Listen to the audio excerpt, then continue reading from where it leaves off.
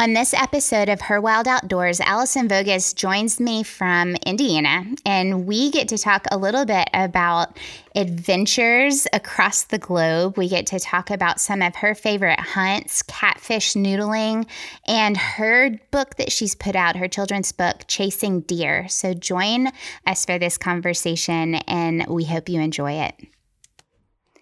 All right, everybody, thank you for listening in to another episode of Her Wild Outdoors. Today, I'm honored to have Allison Voges with us. And Allison, thank you so much for joining me on this Friday morning. Absolutely. I'm so excited to be here and talking with you today. I've, looked at some of the other ladies that you've spoken to some really amazing women. So it's an honor to be here with you this morning. Oh, I think that every single woman that I've talked to has, before we've gotten started on a podcast, has said, I can't believe I'm talking on this podcast. And it surprises me every time, because honestly, every single woman that I've talked to, whether they have, thousands of followers or 100 followers, I think that every single woman has such an amazing story to tell. And it brightens my day and it fills my heart just to be able to talk to women like you. So I think that everybody feels that way when they listen as well. So I'm excited. I'm excited to get to know a little bit more about you. I think that social media, depending on how you use it, you get snippets of life, right. and a lot of times it's just the highlight reel. But I think that you do an excellent job of posting real stuff, and I appreciate that. And I think a lot of other people who follow you do as well. I really appreciate that sentiment too, because that's part of my goal, is to just show, be real with everyone. Mm-hmm. And I'm not the type that can really fake anything. Like mm-hmm. people, I wear my emotions on my sleeve for the most part. So I'm kind of an open book. And so I think that follows through with, different posts that I make. So thank you. I think my favorite part's the stories. Oh man, I love telling stories too. And hearing stories. That's one of the best parts about, deer camps and stuff like that. That's one of my favorite parts, is listening to everybody's stories that they have to tell. I agree. And I think that, hunting with more women recently, it's been interesting to sit around, whether we're together at a hunt or we're talking on here or just in conversation back and forth on Instagram, hearing people's stories. The relatability to it is the best part. Whether we have the same experiences or not, we still have those same emotions of excitement or of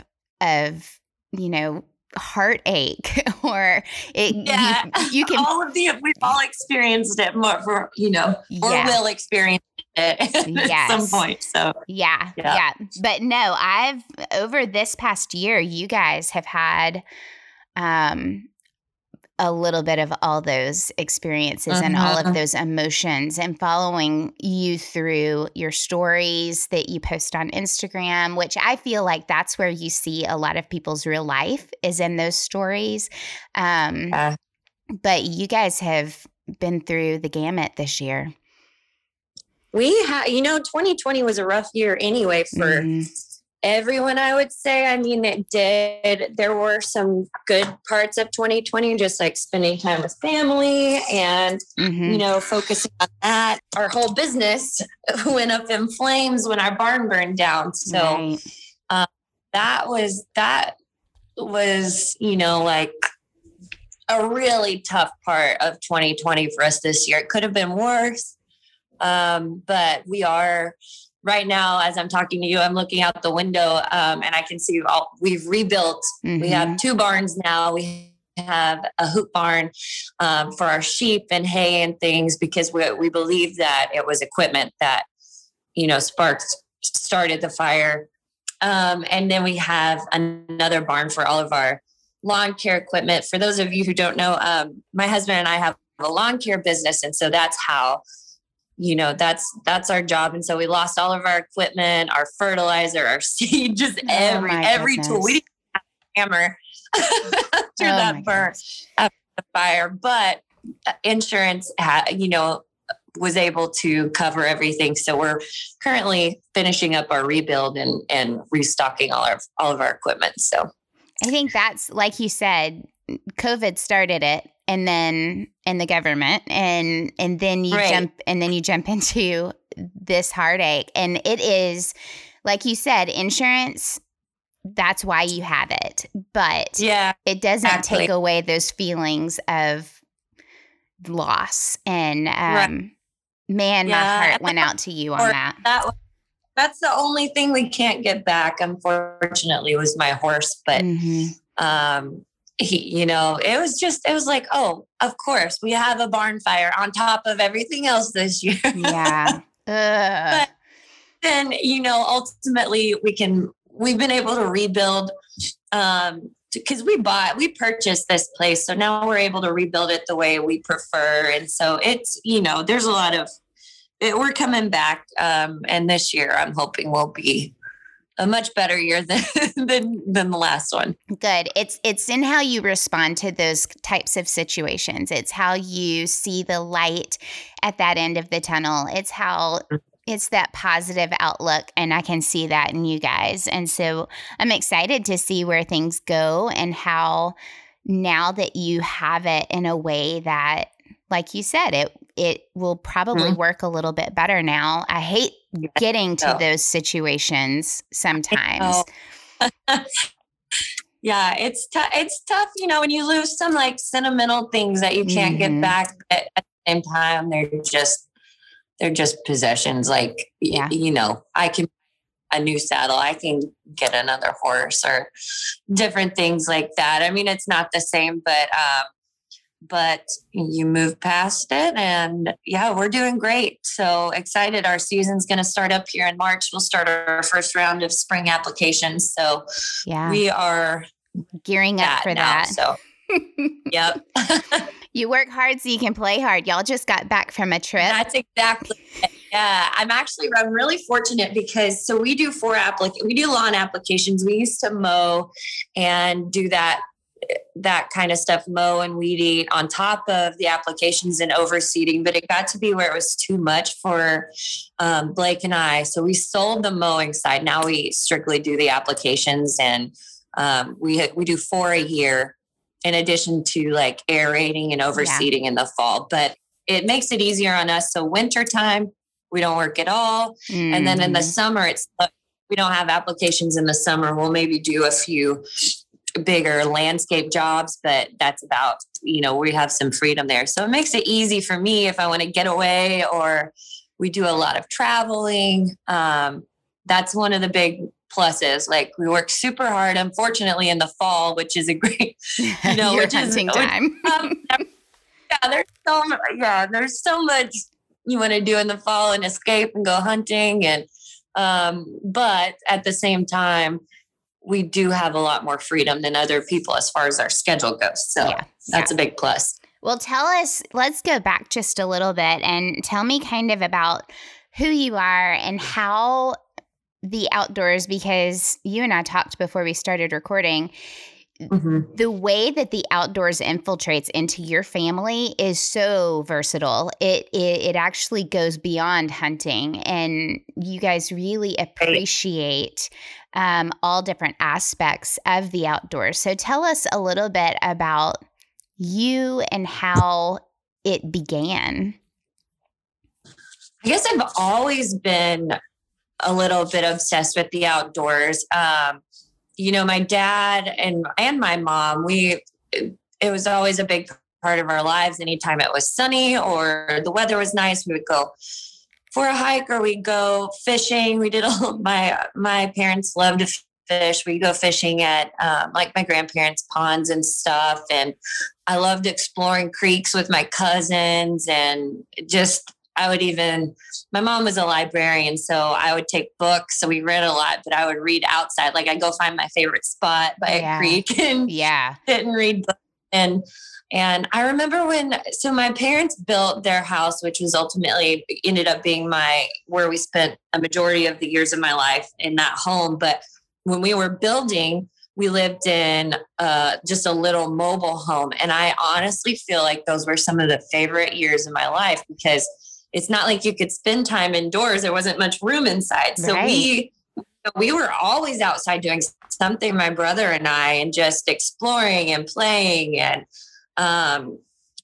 so the outdoors have always been, kind of special to me and my heart. And my husband, he's always been a big hunter. I grew up hunting with my dad, but he was big into quail hunting. Okay. And that was about it. Quail or like squirrel, small game, rabbit occasionally, but we always had bird dogs. And every year, once quail season opened, that's what we would do. And I'd go with him a lot just because I enjoyed it. I enjoyed watching the dogs, and I was pretty much the one in charge of fleshing the birds. I didn't really go with a gun. I would just go along. But yeah, so then when I met Blake, who's now my husband, he kind of got me into deer hunting and turkey hunting and,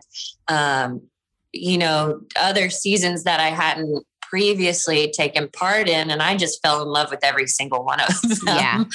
So, so, and not just hunting, but I love to fish, and we travel every year in the summertime. We like to take a Jeep trip out to Colorado. We'll basically just load our Jeep on a trailer and trailer it out there. And we'll spend a couple weeks, the three of us, just getting away, kind of getting off the grid up into the mountains and explore some of those trails. And that's a trip we all look forward to every year. It's so much fun. My son, he's 4 now, we've gone, I'm trying to think, we've gone 2 or 3 times with him, and he just loves it. He talks about, that's all he talks about. It's like the mountains. If he sees somebody, he's like, hey, have you ever been to the mountains? So it's just neat. And we go in August, so the wildflowers there are, just incredible. Mm-hmm. And, so it's probably a little cooler than where you are. Yeah. There was even snow. We're up at levels of about 10,000 feet.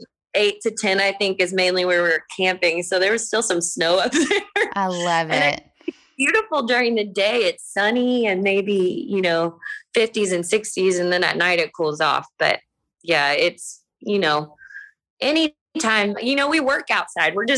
That's our life. Yeah. Well, that's like hearing your story. I grew up camping. We had a family of, we had 5 kids, we had, dogs, we had all of that. And so the way that we saw the eastern part of the United States was camping. We couldn't afford to go in hotels or anything like that. So we would camp all up and down the Shenandoah Valley, Florida. Wow. We would just camp everywhere that we went. And if you're in a tent, or we grew up in just this little bitty 1,300 square foot house with all of these kids, we were outside as well. And I wouldn't trade that time growing up like that for anything. And I think it develops a kid in a way that video games could never do, television could never do, even public school could never do. Just being able to get out there and be out there and, use your imagination and explore. Yes. Yeah. I can't tell you how many times we had forts and were battling it out between the neighborhood kids. That's so funny you mentioned that, because my husband always did the same thing. He was like, we would go make forts in our neighbors' creeks. And I'm like, I think I did. I'd pretend I, would make my own teepees and and invent some soups. Like I'd make mud and pick all these stuff and make my own pretend tinctures or whatever. Oh yeah. Oh yeah. And it was, I think that it made us adaptable to whatever situation would come up, because you had to work with others, right? With other kids, whether they were your siblings or your neighbors. You had to learn how to work with each other. My mom in the summertime would throw us outside as soon as breakfast was done, put a cooler of water and lock the door and be like, y'all have fun. Love that. I'm like, I'm going to take some notes from your mom. I know, right? We'd hear the whistle at the end of the night as the sun was setting, and that was our cue that it was time to come home for dinner. And she'd throw sandwiches out halfway through the day. But that, I mean, as a mom now, I'm like, yes. Yeah. Well, so important. I think it's so important for kids, like, to grow up in a way that later in life they can appreciate those moments like you're talking about now. Yeah. And those memories are what you hold. Like the best memories I have were outside, and like we would go camping too, or outside. You know, my dad, he went and got a rope and made me a rope swing in the tree out back, and like and different memories like those of just playing outside, exploring, and him taking me squirrel hunting, or just different things like that. I have such a deeper appreciation and an even bigger love, I feel like, for the outdoors, because my mom did the same thing. She'd push me and my brother outside. She'd be like, you all need some fresh air. Yes. Go out and play. And then, you know, when it was lunchtime, we'd come in and have lunch, and she'd kick us back out again. So I had a similar childhood to you, I think. And I appreciate that they did that, because it's, you know, it kind of forged a love for just being outside and enjoying the outdoors that I feel like other people, you know, who didn't have those experiences don't quite understand and appreciate. Yeah. There was a sense of we had to entertain ourselves versus be entertained. And that creates independence. It creates the ability to conquer goals. Like there are a whole lot of lessons to it that I don't think my parents even thought about it in the beginning or at the time, but I appreciate it more now. And I think it I'm a solo hunter most of the time, unless I have a kid with me. And I feel like it prepared me I'm not afraid of walking outside by myself. Now you get the jumps when you're walking in the dark, right? But I respect nature. Right.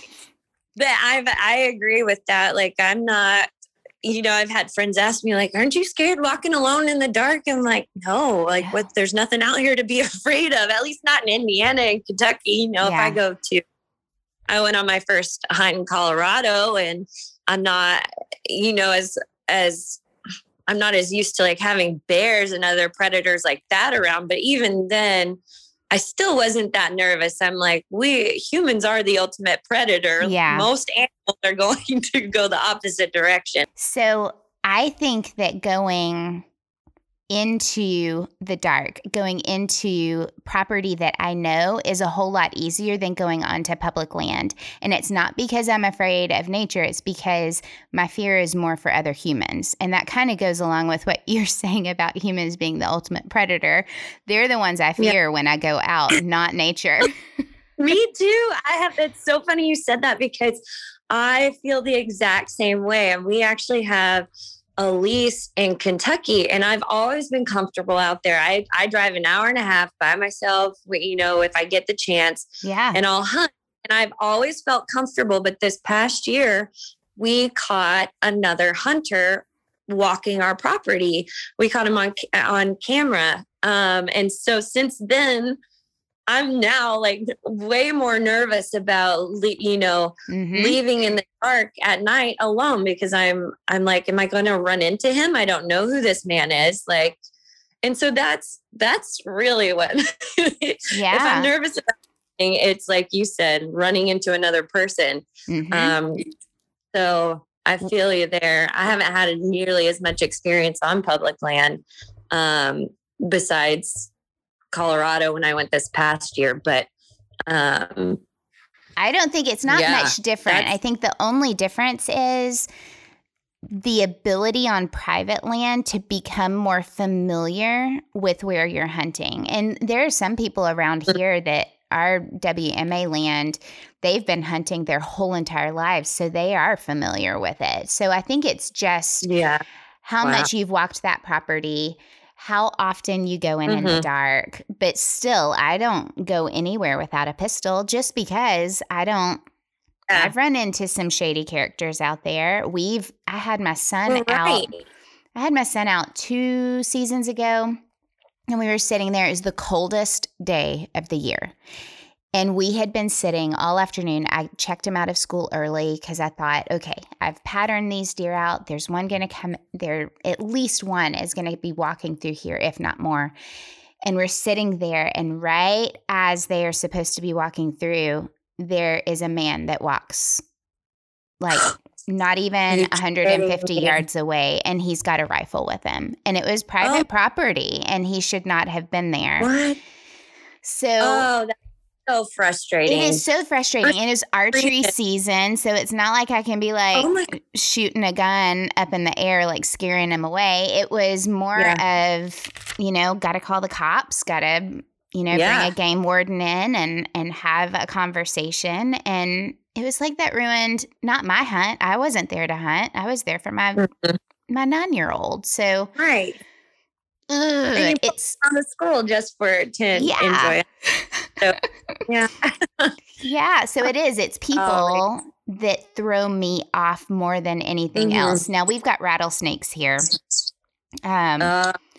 Where we have been hunting this year, it's kind of like you. It's an hour and a half away. We'll get up 2 a.m. and drive down and walk in. And in the heat, because Tennessee doesn't cool off until November, in the heat, you've got to worry about rattlesnakes. So that's the one thing that I think would make me a little hesitant walking through, is just making sure where our feet are going is a safe place. But people are my biggest concern.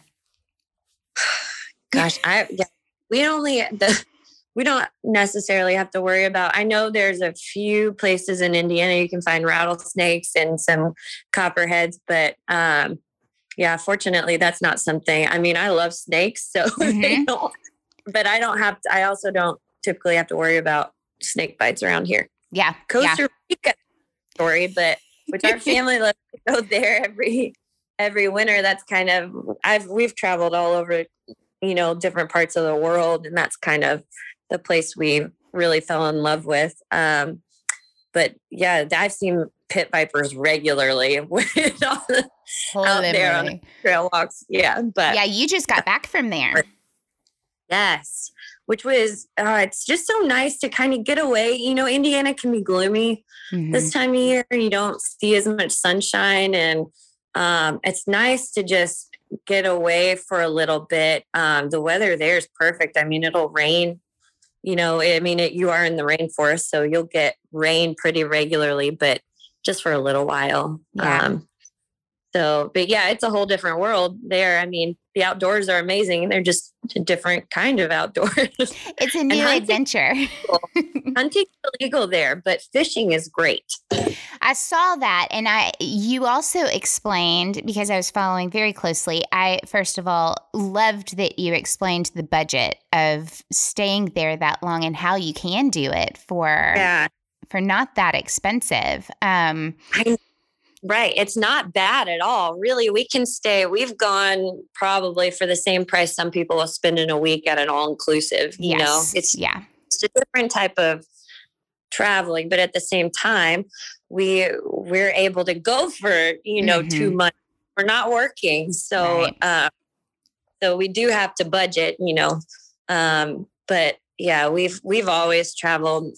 Blake and I used to backpack, and we budget $30 a day total. That's my kind of budget there.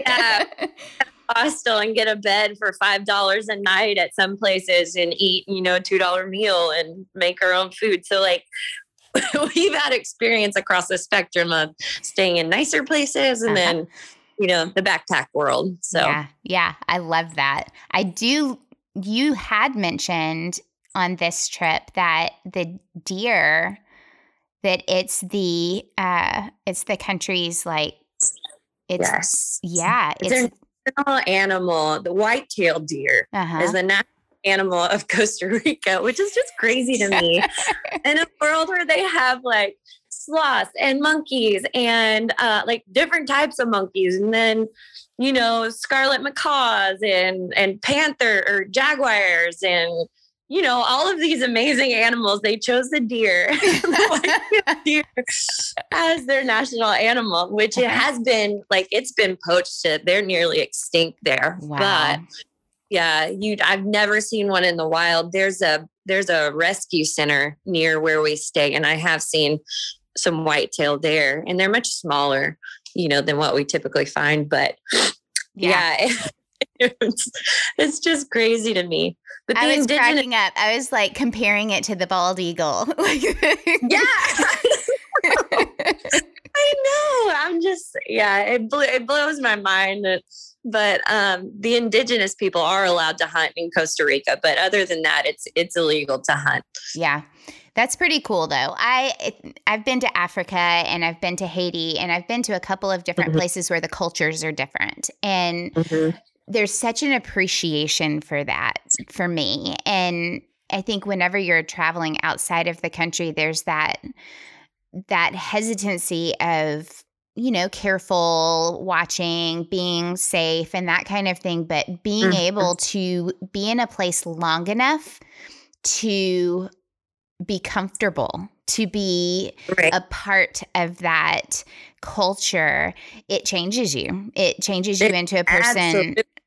You appreciate things more. You see their appreciation of where they are. And I don't know, every time I've come back from trips like that, it just makes my viewpoint of my world becomes a little bit, it's just different. It changes you. And that's and I think that's why it's so important to me to get Sway to take him and let him experience the world. If I could send everybody, outside of the US and not just to, I know people say they've been to like Mexico or wherever, but most of the time they're going to resorts, and those resorts are just basically America, just away from the US. So but people who do and have traveled and get to experience other cultures and see that there are different ways that people live their lives, I feel like that opens their mind a little more and opens up conversations that maybe they wouldn't have been comfortable having beforehand, or maybe, will just open the mind to different views of life, because there are so many different ways that people live in the world. And so just that experience, I feel like, can change a person, like you said, and make you appreciate what you have, and also, appreciate other cultures and the diversity that we can find. I think that we talk a lot about the need in other countries. And when I was in Africa for over 2 weeks, and it was when I was working at the hospital, and we took antibiotics and those kind of things over to different clinics. But it was the ability to see the need, but also see the beauty. And I think that when you do things where you only see the need, you don't appreciate the full spectrum of their world. And if you can't do that, then I think that you're not fully experiencing that part of our world. And so being able to be in an area in Africa where there's desperate need, and there's desperate need for healthcare, and there's just being able to live in that, but then to be able to see also the beauty that they experience every single day, whether it's through the animal life or the country itself, being able to go down from the coastal part of Africa or the coastal part of Haiti or wherever you are, and to then be able to go inward and see just how life changes from 1 mile to the next. And I love traveling. I hate right now that it has kind of taken a back seat. Yeah. Because I think it's important to see outside of your area, of your little circle, your bubble of where you are. Right, I think it's so important. Absolutely. Yeah. Man. Well, I was wish jealous of everybody your could experience it, but Oh yeah. I was very jealous watching you fish in Costa Rica.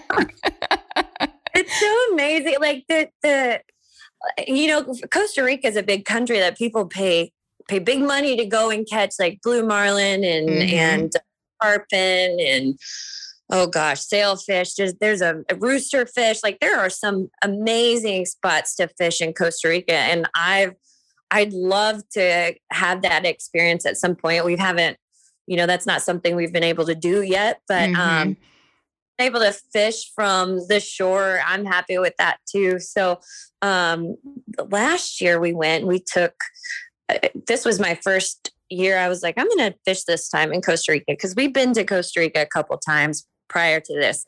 But so we took just like an expandable fishing pole, that's easy to travel with. Yeah. And my dad hooked us up with some rigs, because he surf fishes in Florida. He's really gotten into that and just loves it. So we went out there, and like, I never saw anybody fishing from the shore. And I was like, why isn't anybody out here fishing? I just don't get it. And then it took me a little bit. So I figured out that the locals fished with a hand line. So basically what they do is they'll take like a piece of bamboo, or their fishing line comes on like a bigger roll than we normally find. And they'll just use that and tie their hook at the end and some bait, and they'll basically lasso that out into the water, and that's how they fish. So I couldn't tell they were fishing because I didn't see a fishing pole, So I was like, till I was walking down the beach one day, and I was like, what is he doing? And I figured out that he was fishing, one of the locals. I'm like, that's how they fish around here. So I went back and I was like, babe, I want to learn to fish like that. Like, I want to do that. Like, that's how the locals do it. That's what I want to do. So, so we went and found some bamboo, and yeah, I taught myself to handline fish. And then this year I was fortunate to meet, a local. His name was Roy, and he had his grandson out, was fishing with him, and we got to talking. It's tough because there's a language barrier, and I understand a decent amount of Spanish. Like, I lived with a family in Spain for a few months back in my college years and taught English to their kids. So but that was like 10 years ago, and I haven't kept up with my Spanish. So it's hard when there's a language barrier. But we're able to, between what little Spanish that I can speak and his English, we were able to communicate. And so it was neat fishing I go out and fish with him during the week. And so that was fun. Just kind of, he's like, come over, like, you need to fish right here. He's like, there's a hole. He goes, fish right here. And he'd show me different spots to fish. And it's neat seeing how other cultures, do it, and how they've grown up and what their experiences with the outdoors are. So yeah, being the only one out there with a pole. I know. Would scream tourist. I was like, I can't. Yeah, I'm like, I'm not going to do it. I feel privileged in a way that I have a fishing pole, and you can. I mean, out there, people who go on the boats and stuff, they'll have fishing poles and things, but yeah, shore fishing, the hand line's the way to go. That's pretty cool. And to be able to share that with Roy and to share that with your family. And those are the moments you can't replace. You can't pretend to do those. You have to live. Yeah. You can't, it's not one of those things you can book online through a guide. It's one of those that you just got to step out of your comfort zone and get out there and try and meet some people, I guess, is the only way to make it happen. So, speaking of comfort zone, I noticed that you have been catfish noodling. Yes. And I love it. Like, I love it. It's hard. It scares the patooey out of me. it still scares me. I'm not going to lie. Like it takes a long time to, it's not something you ever really get used to. I haven't. I've done it for 2 years now. So, and by the end of last year, I was like, oh yeah, I've got this, no big deal. But I feel like the first fish of every season, you're like jumping back in, you're like, okay, here we go. And you're always scared. But the very first time you ever do it, it is terrifying. Like you don't know what you're getting into. You can't see it. You can't watch anybody else do it. Like you can see people go underwater and that's about it. And they can describe to you what it's going to be like. They can describe to you like how to do it, but you just have to literally jump in and there's go. No preparing. It's like my son calls it that jump scare. Like that. I think that's what's so scary. There's no preparing for it and you can't see the fish coming, which I honestly, I don't think I would want to, even if I could, because then your first knee-jerk reaction, if you see a fish coming at you, as fast as they do, is to pull back, and you don't want to do that, right? If you're noodling, because the point is to let the fish bite. So, yeah, but it's like it's such an adrenaline rush, and it's hard to explain, but you kind of just get addicted to it. I don't know how else to describe it. So I'm already looking forward to this season. It's right around the corner. Yeah, starting Alabama and Tennessee, they can start finding fish like mid-May, and then it's straight through August. So yeah, how do you know that it's not a snapping turtle? Like that would be my biggest fear, is going into the wrong spot. Yeah, that's always everyone's biggest fear, is like coming across a snapping turtle. So for the most part, snapping turtles have to have air. Yeah. Like there has to be an air pocket for a turtle or a snake in order to stay in a hole. So most of these holes that we're noodling, there are no air pockets. Okay. Like there's no way. And like a catfish will actually bite. They'll actually kill turtles if to protect when they're spawning. Yeah. If there's turtle that's coming into their hole. I found turtle shells just cracked in half and stuff from, a catfish. So snapping turtles, I guess, typically go in head first. Okay. So they'll fill the shell. And I think if there's ridges on one side, that's the tail end. And so they'll grab the tail and pull the turtle out. But and so I'm like, that to me sounds crazy. And I know that there's a guy who's like, they found beavers and muskrats in some of those holes. And I'm like, y'all are nuts, but I'll try anything once. So we'll see how that goes. But yeah, I'm a little bit nervous about, snapping turtle season.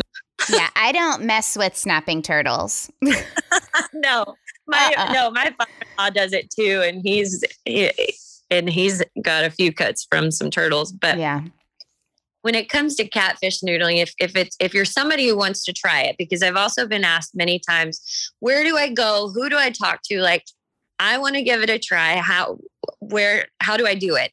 And so, find a reputable guide. It's not legal in every state. It's actually illegal in Indiana. So I'll go to Illinois to Wren Lake. There's a guide service out there, the Wren Lake Fishing Guides. They're amazing. And I've taken groups of girls with them for their first experiences, noodling, and guides you out and do the proper way to do it, because it can be dangerous, to be honest. If you're going out and noodling like boat ramps, and some people will find holes in like riprap and stuff, it can be dangerous. Right. So these guide services typically have boxes they've made, which are a lot safer. You're not going to get your arm stuck, or exactly what you're getting into. And they can show you the proper way to do it. So if you ever, want to consider giving it a try, that's definitely the way to go. Yeah. It's one of those. I grew up catfishing in Alabama, northeastern mountain area is where my family is from. And But we were fishing with, a line and usually hot dogs. Yeah. Right. Just on the side of a pond. And that's how I grew up. But I would catch snapping turtles half the time. And my granddaddy would come around. He'd be like, "Did you catch a catfish or a turtle?" And I'd say, "It's a snapping turtle." And he goes, "Okay, put it down." And he never even messed with the snapping turtles. He was like, that's one thing that he was always very hesitant when a turtle was caught on. He goes, "Okay, let's be very careful. Let's be with a catfish." He's like, "Oh, take it off the line." And, but that turtle, he goes, "Okay, everybody stop what they're doing." It became a very serious situation. And I think it was because I don't either. I think it was because there was a family member with him growing up who lost a finger. And so from that point on, he said, "No, we take this very seriously." That would be horrifying. Yeah. And also they have, the claws on their feet can do some damage to you too. It's not even just their mouths. I mean, obviously that's the worst, but one of my buddies who catches snapping turtles in the creek banks and stuff, he's got scars down his arm from a turtle. So I would definitely be hesitant. We make turtle soup. Like we have a turtle soup party every year with my husband's family. So we do catch some turtles and we'll eat like fried turtle, and we put turtle in the turtle soup, obviously. But so we catch them to eat when we can. That would be very interesting. What texture? I've never had turtle. I've had alligator. I've had snake. But never turtle. Yeah, I haven't had snake, but I've had gator. I would say it's similar, very similar to gator. Okay. Yeah. Yeah. It's a different texture. Like all of those reptiles. Yeah, they are. It's like it's a little tough, but I mean, it has a really good flavor. Anything has a good flavor if you fry it though, right? So it's true. But soup, we put it in soup with also beef and then chicken. So there's a variety of meats in turtle soup. So it's kind of like a gumbo. Yeah, it's similar. It's a cross between vegetable soup and gumbo, I would say, but not spicy. It's I don't know. More hearty. You say, let's try some at some point. Hey, next time you're in Tennessee, we're not that far from each other. God, I've got stocked up in my freezer. We make a huge vat of turtle soup, and then we freeze it up for the whole year. So, yeah. Yum. Yes. I'd love to try that sometime. I'm very adventuresome. We were supposed to have a wild game dinner this past weekend, and because of the snow and ice, we had to push it until after turkey season. And so I'm very adventuresome. I will try almost anything. There are a couple people who trap that will eat skunk, and I just don't. I don't know about that. That's interesting. I would like to.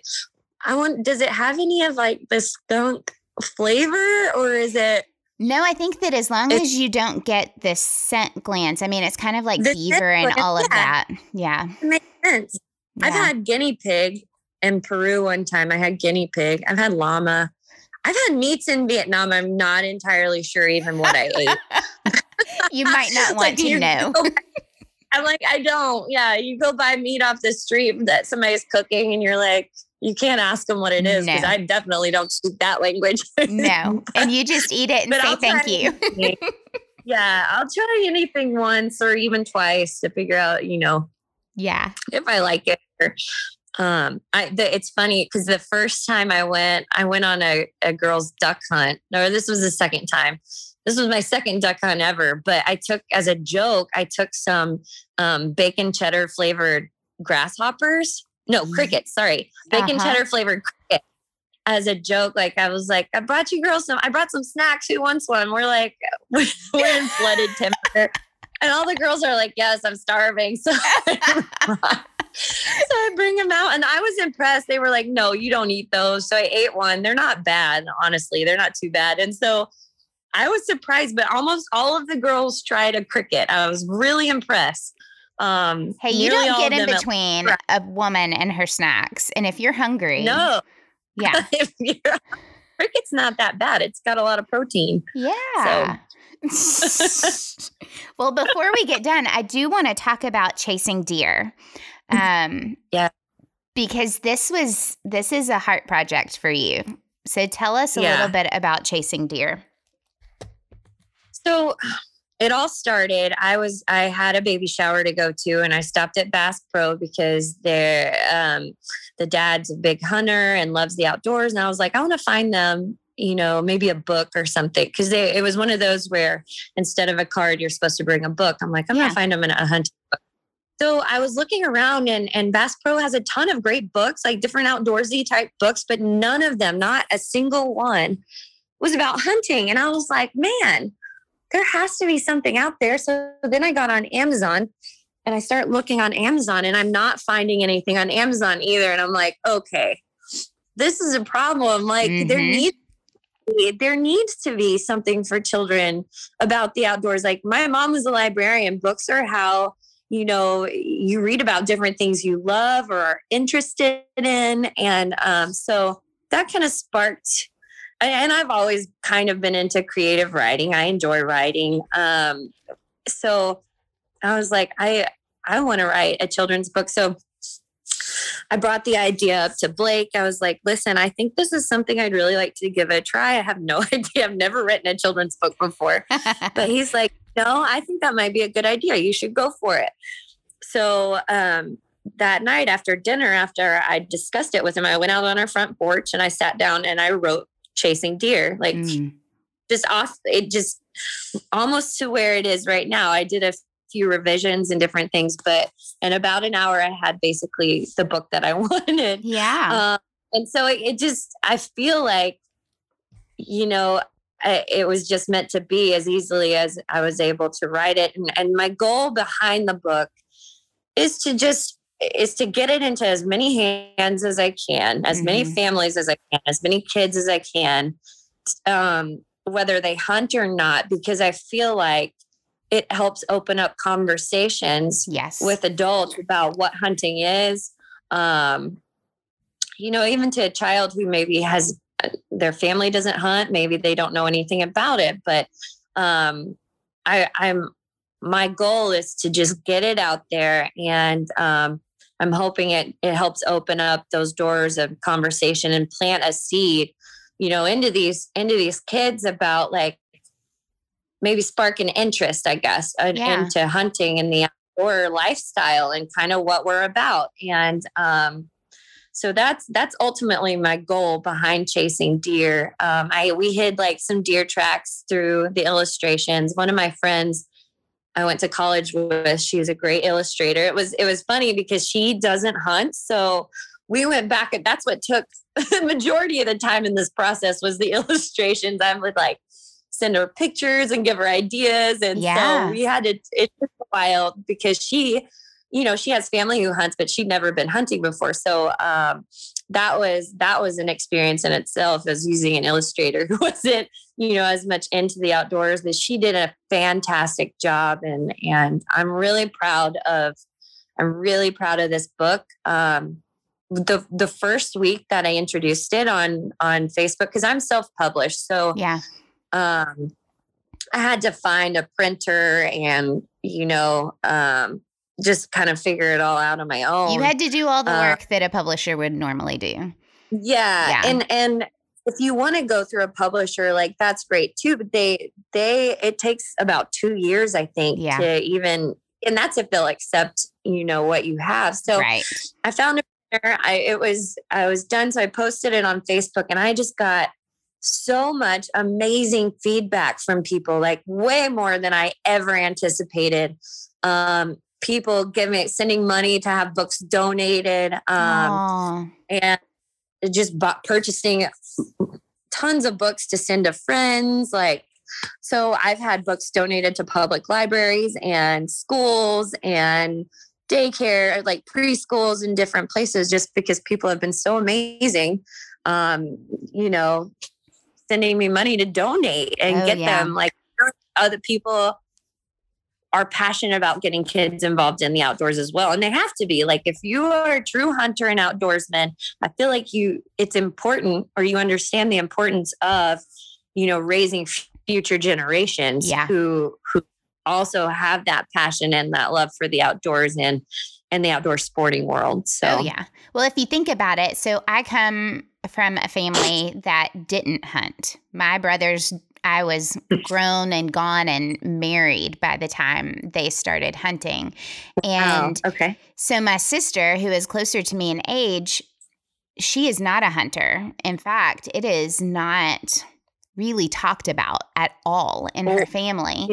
And so you can tell a difference, like with our children. And I'm not downing it in any way by any means. So each family is different. But in our family, my kids, from the time we were talking about the sounds that animals make, we were also talking about the food that we were eating. And, I would think that in the PETA world, they would call it brainwashing. In our world, we call it educating. And it's just a natural process. This is what you were eating. You were eating ham. You were eating bacon, my love language. And it comes from a pig. Amen. It's a love language. It comes from a pig. The pig says this. This is how, this is, what is on our table. This is a cow. We make hamburgers. This is a deer. This is what we hunt. This is why we hunt it. And so it was a natural movement into respect for the animals that we're hunting. And for a family that doesn't have that background, how do you introduce? Because even parents sometimes wonder, how do I introduce this to a child? And so having literature out there that makes it easier for parents to have those conversations and to introduce a young child into this community and into this lifestyle. Like you said, you couldn't find it out there, and it was needed. And so, like I said in the beginning, it's kind of a passion project. You saw a need and you filled it, but there's so much more to it because of who you are and your background and your love for the community. And I commend it because a lot of people will see a need and say, well, I hope somebody does something about it, and not actually tackle it themselves, right? Yeah, I think you're right. And but it was one of those where it was a big need, right? Like I want my son to grow up, and I want hunting to still be, an option for him. Right. And that's kind of concern for our future. I mean, you see numbers kind of dwindling, and we need the conservation dollars. We need the habitat. We need people to care about. We need hunters. We need people who live this lifestyle.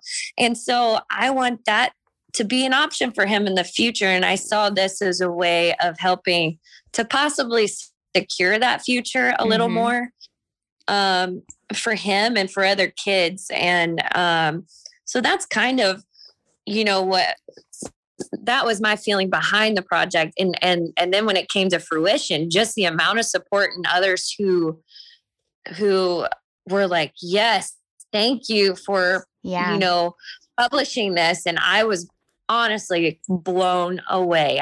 I'm still blown away by it. So I'm hoping in the future, to publish maybe a few more. I want to do one about turkey hunting and maybe fishing. I've got all kinds of ideas, but I'm just trying to make this one a success. So I have the ability to do another. Yeah. I like that thought process behind having those deer tracks to look for, because some of our favorite books, and we are book lovers in our house. I think both of my kids' first birthdays, it was bring your favorite childhood book. And it was a lot of those books have things that you're looking for in there. But if you think about it, in chasing deer, learning how to track is a huge part of it. And it's something that kids can do from the very beginning before they can even hold a gun. Oh, yeah.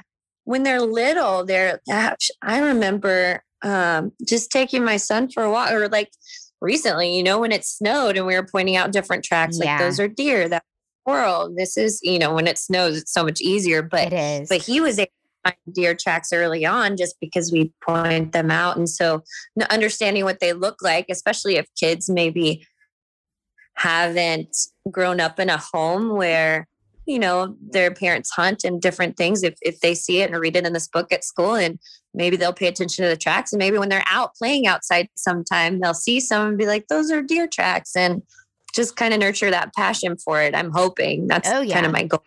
But it's nice to have an interactive book too, to kind of get kids involved and interested, especially at a younger age. So. Yeah, and it can kind of grow with them. So you can get this as, a newborn, get it for somebody that has a newborn. And as they grow, it kind of grows with them with the ability to be interactive and then start reading and so it kind of grows with them. But my kids were out in the snow with their neighbors in the back field, and they were, let's mark. Because here's where the deer were. Oh, well, here's where a cat came through. Nice. And they were putting flags of things to market. And the neighbors were like, I thought we were just coming out to play with the snow. And there was so much more to do. Right. Yeah. It's a whole other world that maybe they hadn't opened. Kind of like last year during, when all of this quarantine started, I was like, man, like, I kind of got into foraging because I've always been interested in it, and then I had time. So that's up a whole other world for my family as well. So then we went out hiking, like looking for different things. My son's good at finding purple dead nettle now and wild garlic, and he'll just, different things like that. But before, you just go for a hike in the woods, and now it's like, oh, look, there's this and this, or there's these tracks. And it kind of opens your eyes. It's true. To a different part of the world that maybe you weren't seeing before, even though it's been around you the whole time. It's true. It's so true. And I think we have always loved that. I think last year, right as things were closing up, and it was probably the mark where the parents were going, oh my goodness, what are we going to do with these kids? Yeah. And it's like, hey, there are so many ways to begin getting into the outdoors through whether you're putting together a list of things for kids to check off when they're outside, what they can look for. And I don't know. Yes. So it's fun. Once you start doing it once, my kids started making their own scavenger hunts. And that's awesome. It goes back to what we were talking about in the beginning about creating that ability to entertain yourself, for you to use your imagination, but to bring the outdoors into that world. Right. Yeah. And off the screens. Which is so important. Yeah. Being bored's a good I've told my son that so many times. He doesn't understand because he's 4, but I'm like, when you're bored, you teach yourself how to entertain yourself. Yeah. Like, you don't need to be watching TV or playing a game or doing all of this stuff, which we don't really give him screens. So he hasn't figured out, like the iPad and different apps and stuff like that. But I see that coming in the future when he goes to school and there's other kids playing and who have video games and all this other stuff. So it's important to us that he learns to entertain himself and hopefully finds more enjoyment outside, because there's a lot more to do outdoors than there is indoors. It's very true. To be honest. It's very true. We met that this year with being at home for school. The teachers were going, hey, we're having a problem with my youngest. He's about to be in middle school, but he said he's distracted all the time. And I said, that's because he's never had a computer. Right. Yeah. We're in 5th grade. My daughter's in 7th grade, and they outside of us doing research on things for the outdoors, they've never had a computer that they've had to be on for 7 hours in a day. Right. And that's so hard for kids anyway. Yes, it is so hard for kids anyway. But they went, oh, well, that makes sense. But you know, we went, 10, 11, 12, almost 13 years without that. So it's doable. They don't miss it. They see it with their friends. They experience it with their friends, but they know that when they're here, they're going to be told to go outside, and they're going to be told to, if it's raining, use their imagination inside. If they're not out there playing in the rain. And I love that part of it. I love that they can look back on it and say, like you said, boredom is good. Yeah. Just talking about the rain and stuff. I've heard, I have some friends who their kids went to, it was some type of school before, it was like a preschool, but it was outdoor preschool. It's based in California for the name, but there are no bad days. There are no rainy days. They're just days. You dress appropriately for those days, and those kids are outside no matter what. So just you talking about the kids going out and playing in the rain, just reminded me. I love that. Theory of, me too.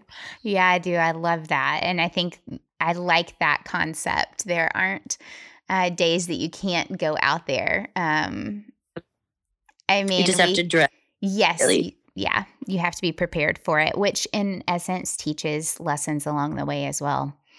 Well, Allison, I appreciate you hanging out with me today. There were things that I still wanted to talk more about, so we might have to do it again. I love talking to you. I could talk about this stuff literally all day. So thank you for reaching out to me. And I'm still so honored that you wanted to do a podcast with me. So I've had a lot of fun, and I'd love to, chat with you again sometime. Yeah, it would be fun. Tell everybody how A, they can follow you, and B, how they can find Chasing Deer. Okay, so Chasing Deer, their paperback version is available on Amazon. And then the hardback version is available online. I have a company that's listed it for me. It's booneandbuffalo.com. Boone is BOONE. So booneandbuffalo.com. You can Google it, or they'll have an Instagram and Facebook page. Okay. So, and then I'm available. My Instagram is amhunter11, but I also have a page dedicated to children of the outdoors. If you want to send me pictures of kids that, involved in the outdoors, I'd love to post and share them. Just shoot me a DM, but that page is Raised to Chase the Wild. So I have a Facebook page and an Instagram page, Raised to Chase the Wild. Awesome. Well, thank you, Allison. Yeah. Thank you so much again. I hope you have a great weekend. Great day. Thanks.